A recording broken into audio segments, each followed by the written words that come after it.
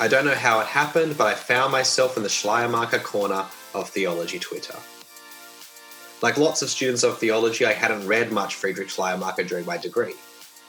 I hadn't come from a distinctly anti-Schleiermacher school, as is the experience of many, but I still knew him mostly by reputation.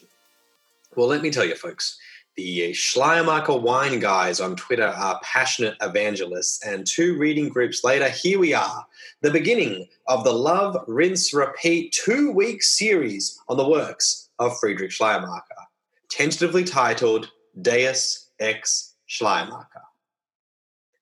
Welcome to Love, Rinse, Repeat, a podcast recorded on Darking Jung land by me, Liam Miller, he, him, his, a minister of the Word in the Uniting Church in Australia. My guest today is Theodore Weil, Associate Dean of Curriculum and Institutional Assessment and the Harvey Pothoff Professor of Theology and Modern Western Religious Thought at Iliff School of Theology, Denver.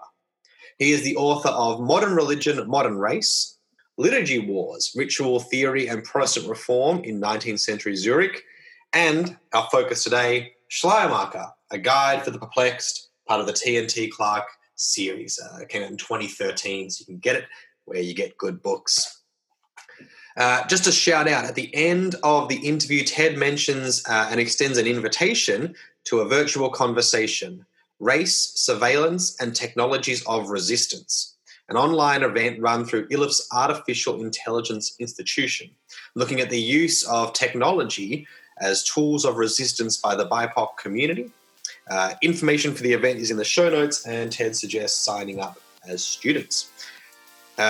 Please make Ted welcome to Love, Rinse, Repeat as we begin week 1 of Deus Ex Schleiermacher.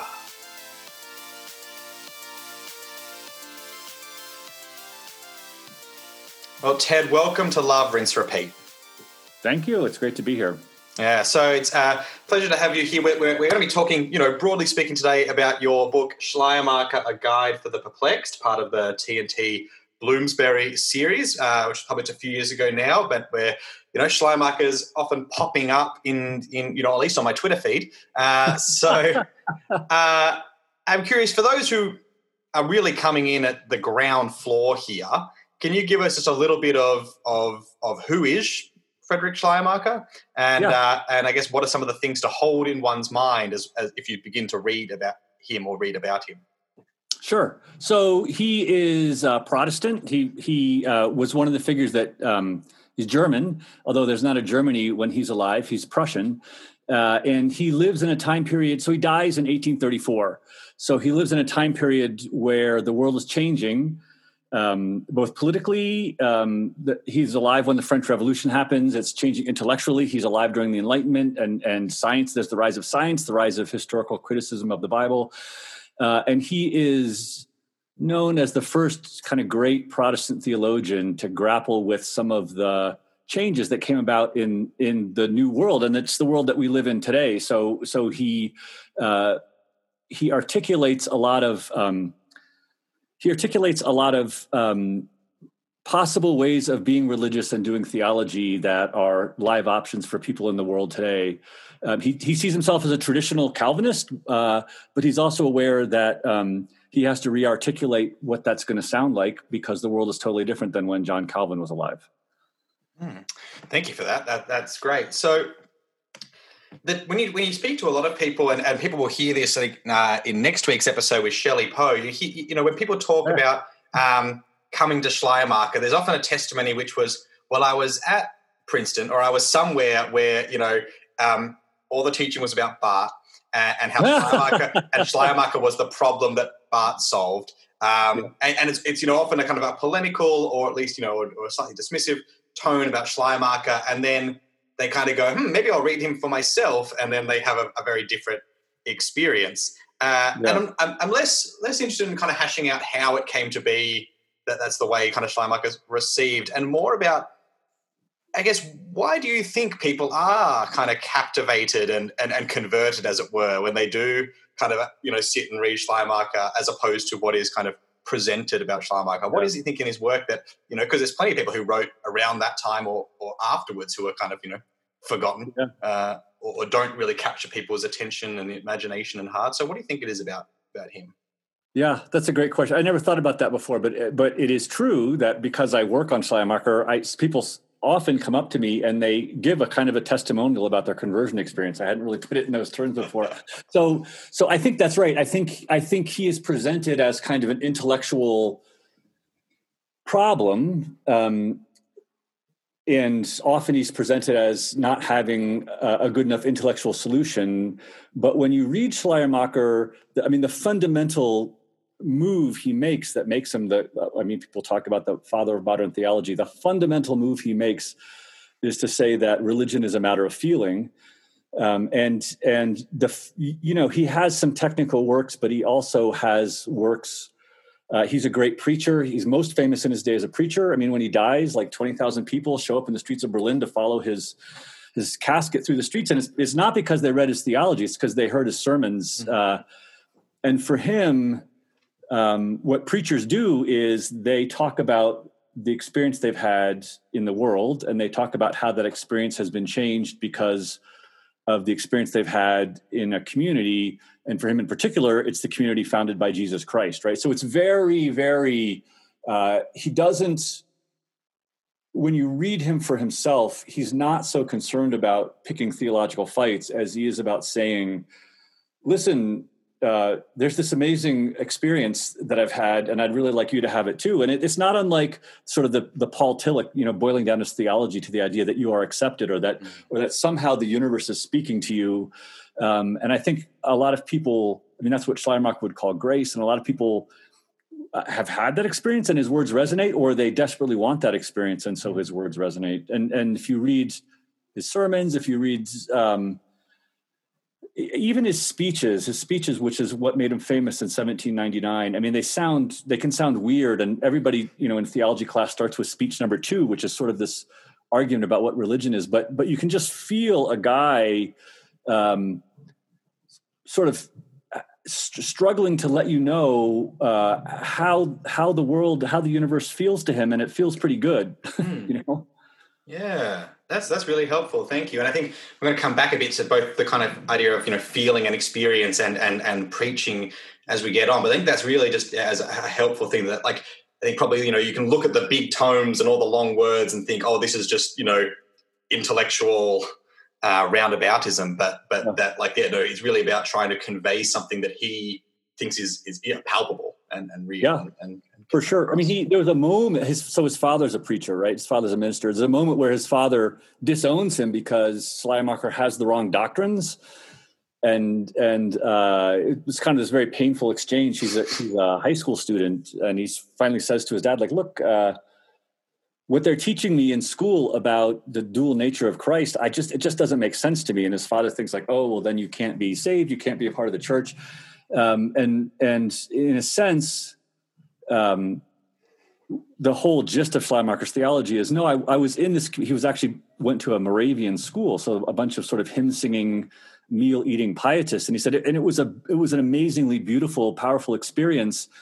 And that's what religion is. And the fact that the way that you articulate that experience doesn't resonate with me doesn't mean that I don't have religion. It just means I've got to think of a better way to say to you, to explain to you what is this experience like for me? Thank you for that.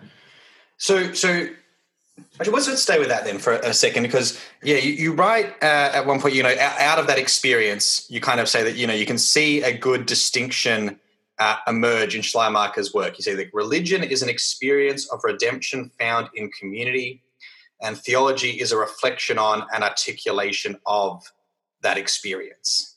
Yeah. So I guess, you kind of already touched on a bit of how we're aided by remembering that, in that, it can actually maybe help form bonds even when we're not articulating things in the same way. It can help, not just lead to knee-jerk, well, you're not intellectually assenting to X, Y, and Z, and so we have to say farewell and have to part. But I guess, can you talk a little bit more about, then I guess what it means then to say, this experience of religion and this experience of, a shared experience, both as what he's experienced, but also it's happening together, and how he can kind of, I don't know if I say rely on that, but how he can feel that's an adequate ground for beginning everything else, kind of thing. Yeah. Yeah. Okay. That's great. Boy, there's a bunch of ways to get into that question. I'm trying to think about which one might be the best. It is communal, right? So one of the things that some people learn in school about Schleiermacher is that he's too individualistic, but that's actually just false.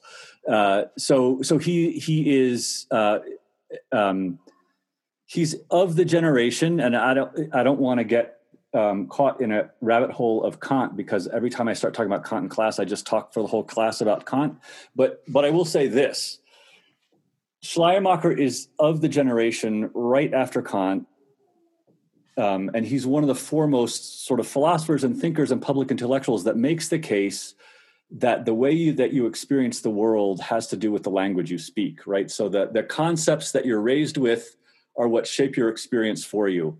And at one level or another, I would think most cognitive scientists and philosophers would agree. I mean, there's lots of debates about the details, but for Schleiermacher, this is the time when the idea that people have different cultures is kind of invented, right? And so the community that you belong to, the language you speak, makes certain experiences possible for you and makes other experiences not possible for you. And so what happens for Schleiermacher when you join a Christian church is you're acculturated into a way of being in the world, a way of experiencing the world, and a way of acting in the world in this community that was, the thing that Jesus does for Schleiermacher that's so redemptive is that Jesus founds a community.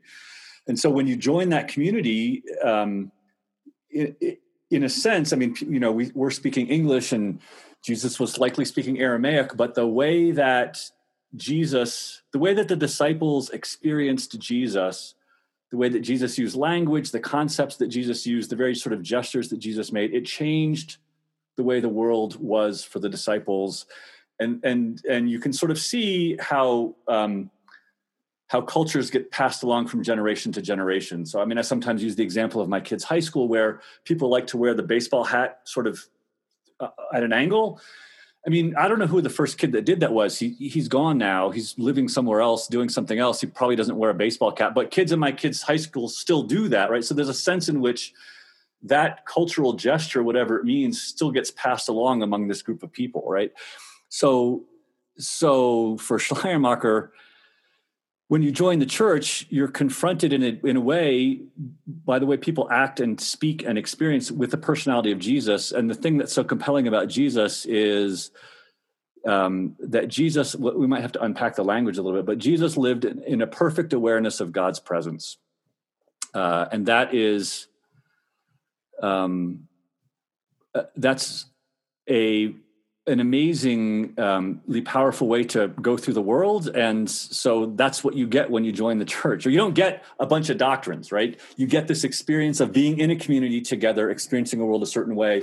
And then different Christian communities have found different ways of putting that into language.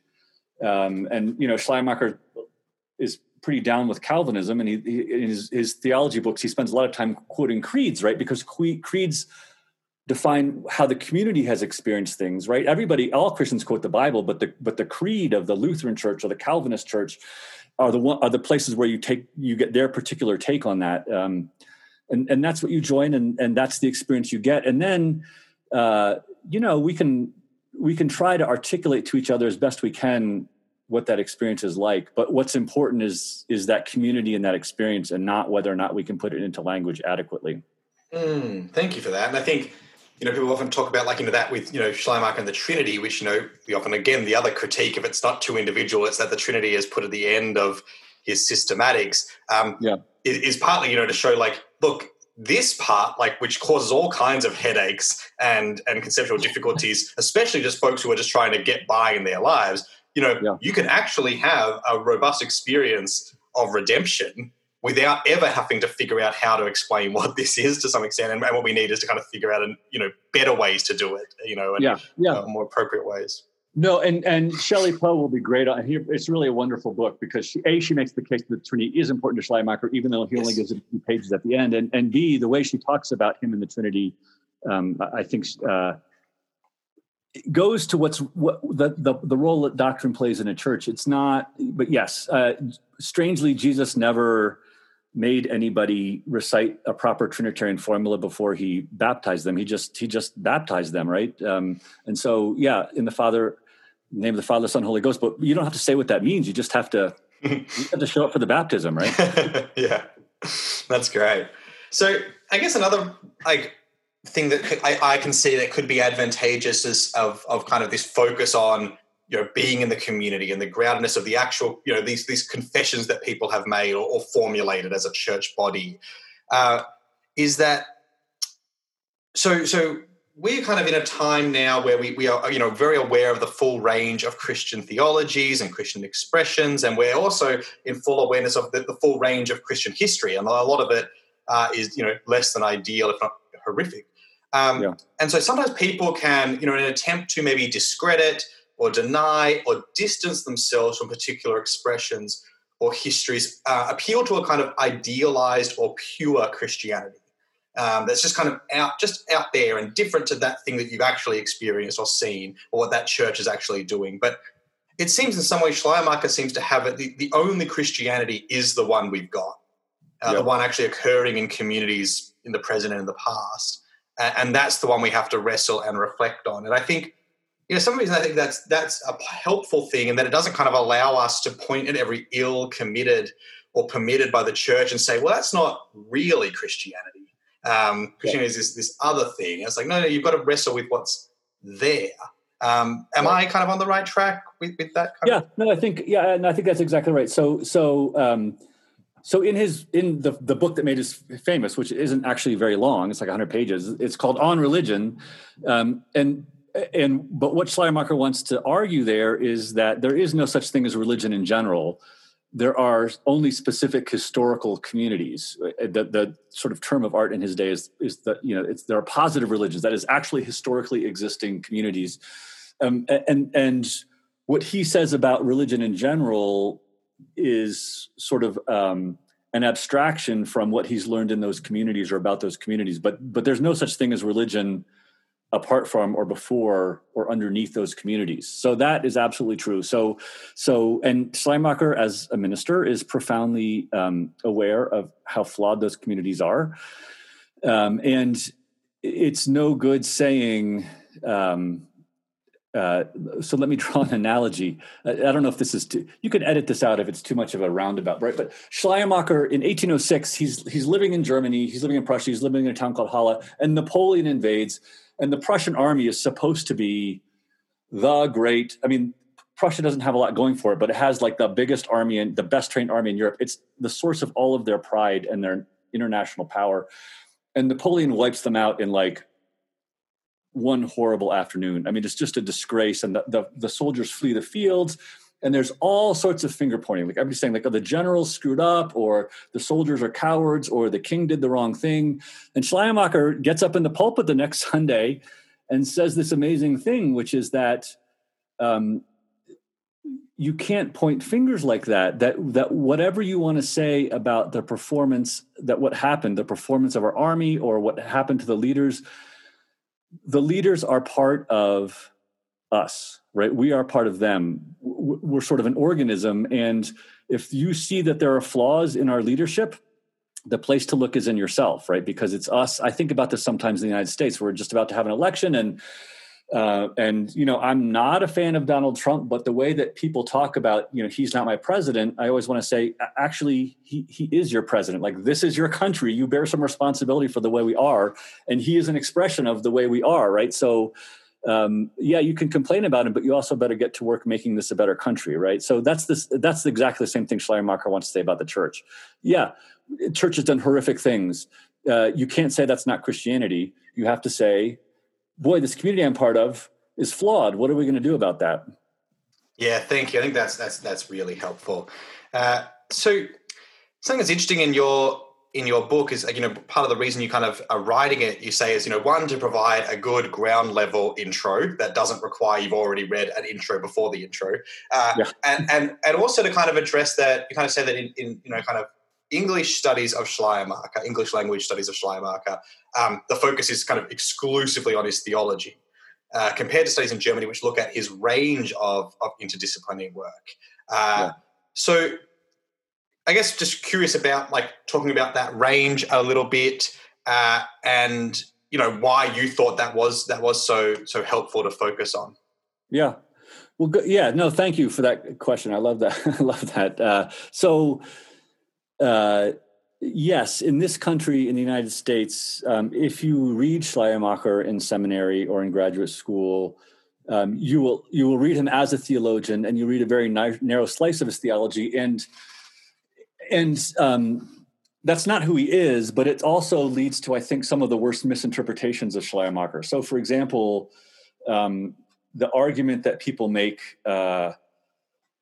that he's a kind of a quietist because he argues that religion is an experience. It's an effect that the universe has on you. They take that to mean that that he's a kind of a contemplative person who would never whose whole role in life is to try to just sort of accept whatever's happening and come to terms with it. Right. The fact of the matter is that he was a very, very active political figure in his day. He really pissed off the king pretty good. He had spies sitting in his lectures and in his sermons to take notes because he was going to be put on trial for treason and sent into exile. When the French were occupying Prussia and public meetings were banned, he never wanted to preach politics from the pulpit, but in that moment, that was the one place where Germans could get together, and so he preached a series of political sermons. He was a part of a plot to overthrow the French, which involved, hiding ammunition. And he took a sort of a dangerous, because he was a minister, people thought like, oh, nobody will suspect him. He took coded letters back and forth between sort of the rebels, and it's almost like Star Wars, right? The rebels in Berlin and the king who had fled to Eastern Prussia. So, I mean, he's all in terms of political activity and social activity. I mean, his first job is the chaplain at the charity, right? The big charity hospital in Berlin, which is still there, because for him it's not about correct doctrine. It's not about just sort of experiencing things. The reason you experience things is because it alters the way that you interact with the world. And he's very, very active. So you need to know something about his political activities. He's often read as trying to, as a sort of apologist for Christianity after Kant, as sort of trying to defend Christianity after Kant, because Kant made the argument that you can't really know one way or the other whether or not there's a God. And Schleiermacher has been read in the English world as saying, oh, no, you can have direct contact with God. That's just a false reading of Schleiermacher, but you have to know something about his theory of language and his hermeneutics to understand what he's talking about when he talks about this experience of the infinite. So some of the stuff he writes is more fun than his theology, but also if you know about it, it gives you a perspective to interpret his theology more accurately, I think. Thank you for that. I think, you show that in the book, and that the theological reflection is like second to last, essentially, after you've gone worldview and hermeneutics and religion as well. There's a million books about his theology, so you don't need another one, really, honestly. Right. That's really helpful. And I think, let's stay with the political activity for a bit, because, you've touched on that, that like there's, you kind of have a couple of stories in the chapter, which, like it's Jean Le Carre level spycraft of how they were doing these messages and the like, and what Schleiermacher was involved in. Can you talk a little bit about it's the way that activity was kind of generated out of his theology? Like, it wasn't like this kind of independent activity that he did as a citizen. It came from his kind of theological reflection, from his Christology and the like.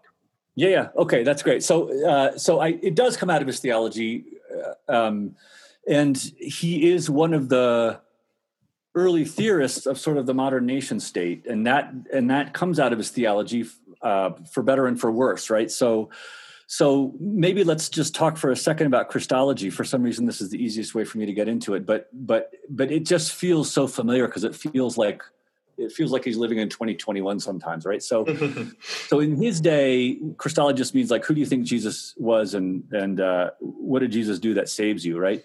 And there's two options. There's a sort of a conservative confessional option, which argues that Jesus is this miraculous healer who has does this sort of atonement exchange to get rid of God's wrath, and that if you believe that, you can be saved. That was one option. There's plenty of those people running around the United States today. And then the other option was sort of the deists, right? The sort of rationalists who argued that, all religions teach the golden rule, and Jesus is just one of those great founders of a religion that teaches the golden rule. I mean, Thomas Jefferson, our president back in the day, has the Jefferson Bible, in which he took all the many different translations of the Bible and just literally cut and pasted. I mean, he had scissors and glue the parts of it that he thought were irrational and got rid of, and the parts that he thought were worth keeping. And it's all the sort of the moral teachings of Jesus, right? There's no resurrection. There's no water into wine. Okay, so you've got those two options. Like, here are the good people, the smart people, the Democrats in this country who think that Jesus is like a kind of a Socrates type figure. And then there's the sort of magical thinking people who think he's more like Superman, right? Strange being from another planet who comes down for truth, justice, the American way. And Schleiermacher doesn't like either of those options, right? One of them makes him sort of mouth the words that he knows can't be true. And he says, like, look, God gave me a brain, so I better use it, right? And the other people are, it's not a religion. Deism's not really a religion, right? It's just a philosophy, and nobody's going to show up on Sunday. There's no community of deists, really. I mean, you could argue about Unitarian Universalists, but there's no real community of deists, right? So he starts a third option, right? And here's what it is, right? It's what we were talking about earlier, how Jesus founds a community, right? Jesus experiences God perfectly. Everything that Jesus says and does, and everything that Jesus experiences, is done with a full awareness of the complete presence of God, and that makes Jesus this incredibly charismatic figure who people flock to.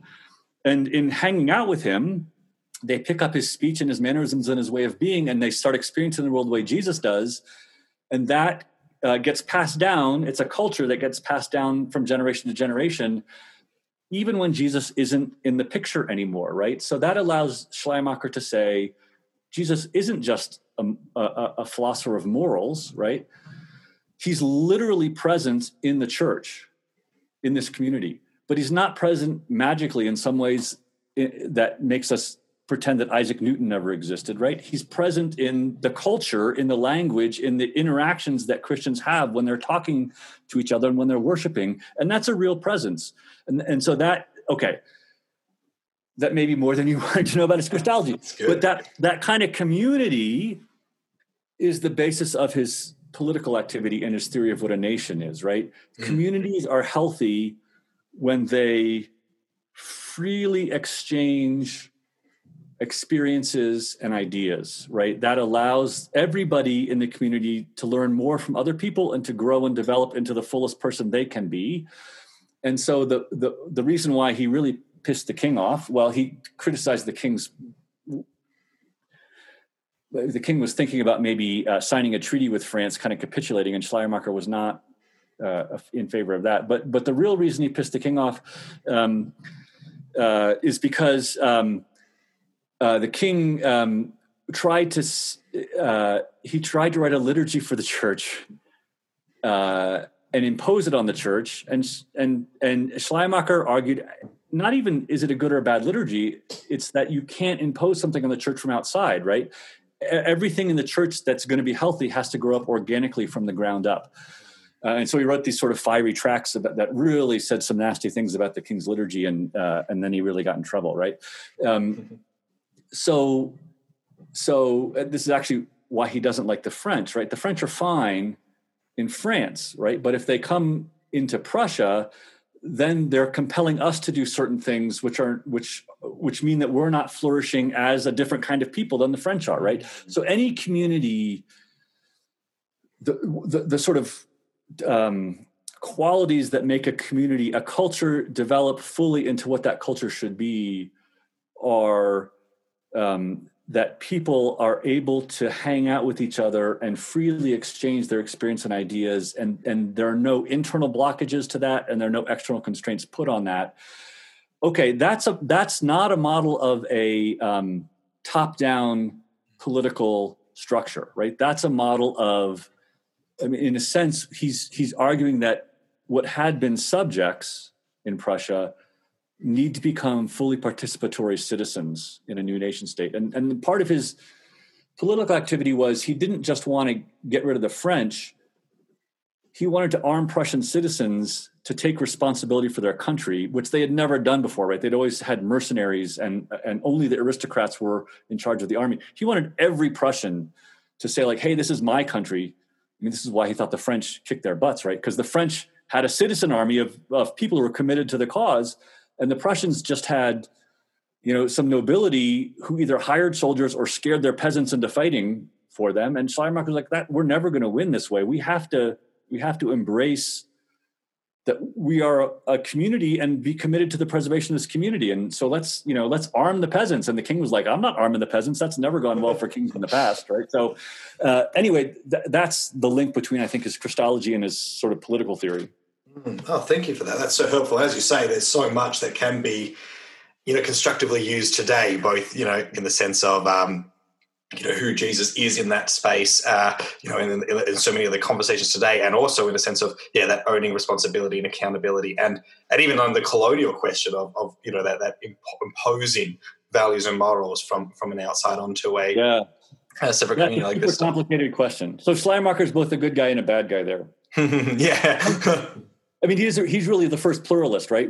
He's not interested in proselytizing. If you're a Buddhist, that's your culture, that your job is to be the best Buddhist you can be.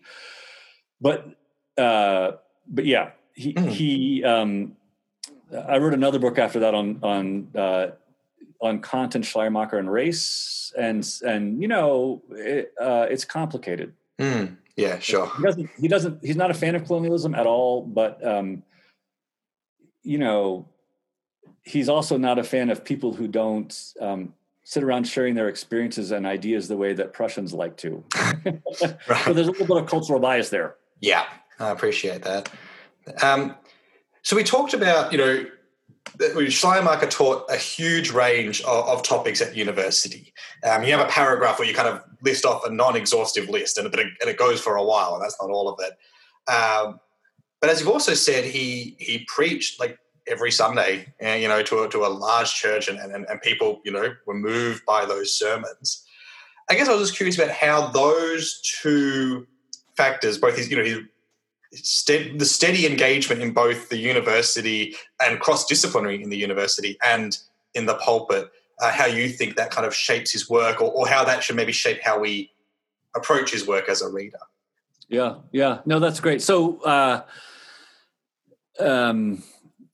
that's another reason I think to pay attention to the range of his work and not just his theology, because he lives in a different era, right? So it's possible to be more of a polymath in his era because each of the disciplines is less specialized, right? So he's up on the latest physics, he's up on the latest psychology in a way that it's not possible to be today. That said, it's also true that there's a sort of a core to all of his thinking that you can see in all of the different disciplines that he's active in. He's actually the president of the Royal Academy of Sciences philosophy division, right? So he's sort of has renown as a philosopher in his day, and so the fact that there's an interconnection means that he's not making up something different for each field. He is expressing similar ways of thinking about the world, but in different disciplines. With one important caveat, which I think is important, theologians are speaking. It's a family conversation, right? They're speaking to other people in their community, and there's a language that Christians use which is not universal. And he's very clear that when I'm doing my theology, I'm not making truth claims that other people don't have access to. I'm using this language that Christians use. But when he's doing philosophy, he draws pretty strict lines around the kinds of things he thinks other people ought to accept in his arguments. So that's a nice, I think, part of his. He's also just brilliant, and he would get up early in the morning on a Sunday and he'd go for a hike. And his companions would sort of be like, well, he seems sort of distracted, but the whole time he's working out the sermon in his head. And then he shows up at the Trinity Church and he preaches a sermon. And, he just, he's fully engaged all the time, so that everything he's doing he can either talk about it, lecture on it, or write about it. It's also, I have colleagues in this country. Sort of a status mark is like, what's your teaching load? Are you at a research university where you have a smaller teaching load? I mean, the guy had a teaching load that nobody in this country, even at sort of the least prestigious college, would put up with. I mean, it's phenomenal. Yeah. It's interesting to think of that kind of constantly tuned in thing, and how that, kind of maybe emerges out of this idea of his, the God consciousness and this feeling of utter dependence, that, it is this kind of permeation that just, should shape your kind of constant thinking and engagement with the world.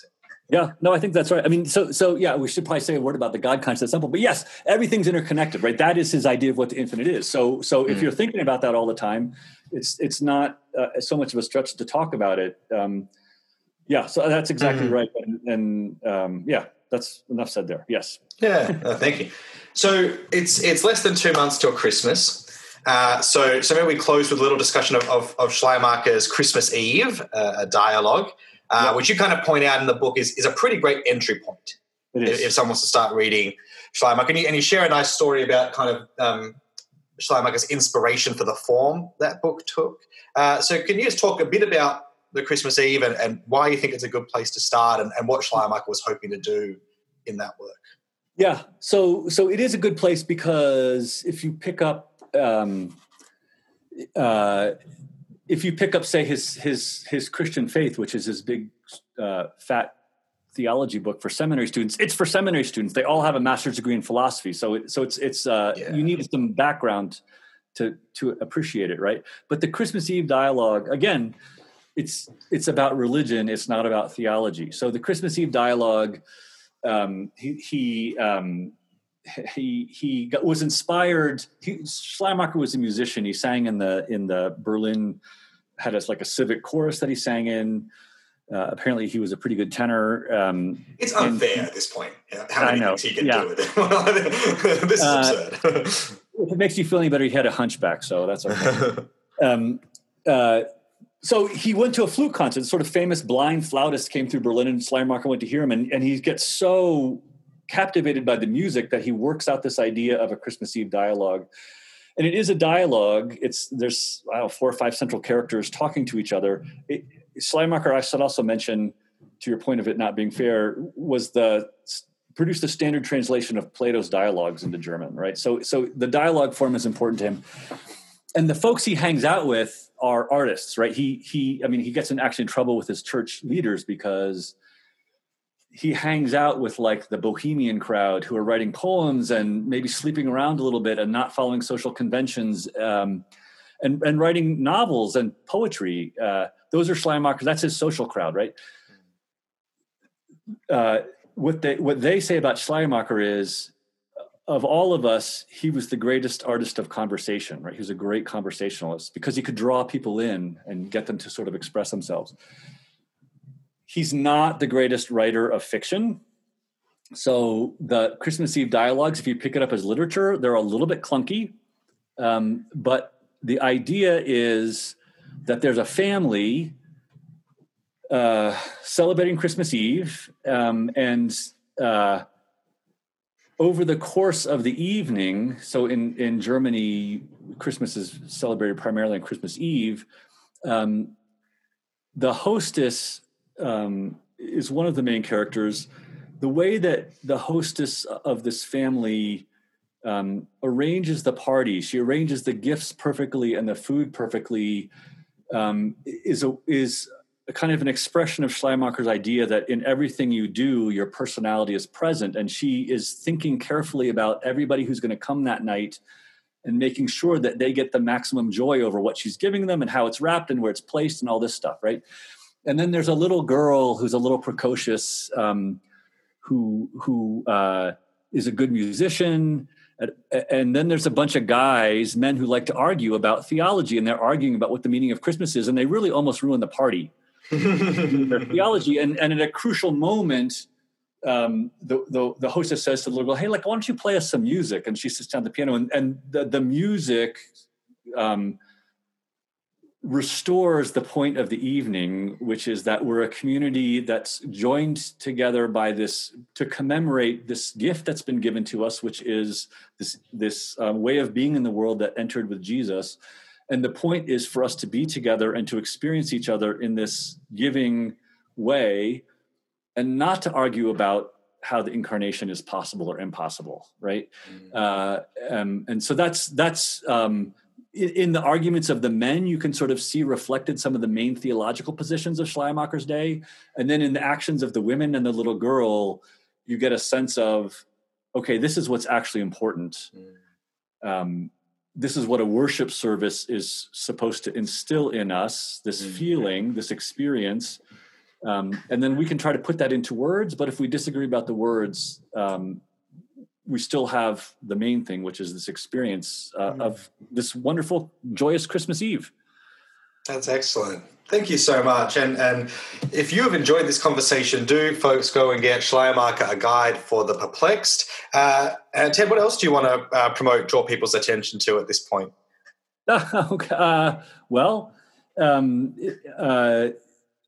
Okay, so I did mention my other book. Get Shelley's Poe's book on the Trinity. It's a very good book. I wrote a book called Modern Religion, Modern Race, which talks about some of the ways in which Christian theology is implicated in constructing the idea of race and some of the problems of racism. If theology kind of got us into this problem, I think theology has a role in getting us out of it. And actually, Liam, I'm going to send you a link. We have at Iliff School of Theology, where I teach at Artificial Intelligence Institute, and we're doing this amazing online event in a couple weeks about surveillance, blackness, and counter-technology. And it may not be obvious how this is related to Schleiermacher, but it is. So I'll send you that link in case folks want to sign up for that online. It's going to be more of a game than a conference, actually, to think about how we use technology in our world. So that link will be in the show notes. If you're listening right now, you can scroll down either on YouTube or if you're in the podcast app, and you can find that link and check out that event, which sounds fascinating. Thank you so much for joining us today. And hopefully we'll get you back on another time to talk more. Awesome. Thank you, Liam. I really had fun.